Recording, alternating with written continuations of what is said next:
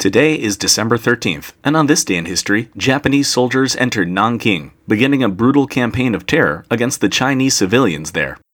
By the 1930s, Japan had become a well-developed nation with an impressive military, and a wave of militant nationalism in Japanese politics spurred the country towards imperialist policies. Those policies brought Japan into direct competition with its large neighbor China for economic and political domination in Asia. The two countries sparred for years before Japan invaded a portion of China called Manchuria in 1931. In the decade following, tensions between the two countries only grew before things finally boiled over in July of 1937 with the beginning of the Second Sino-Japanese War.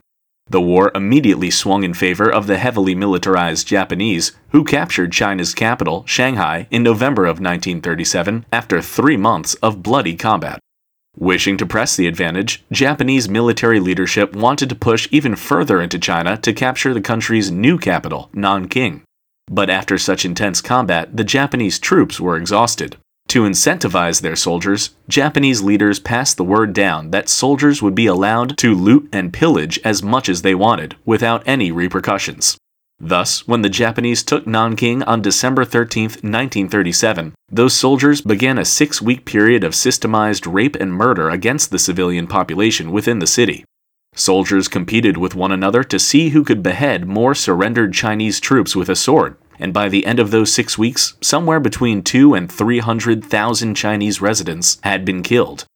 Papers dubbed the episode The Rape of Nanjing, and tensions between China and Japan about what happened in Nanjing continue to color diplomatic relations between the two countries to this day.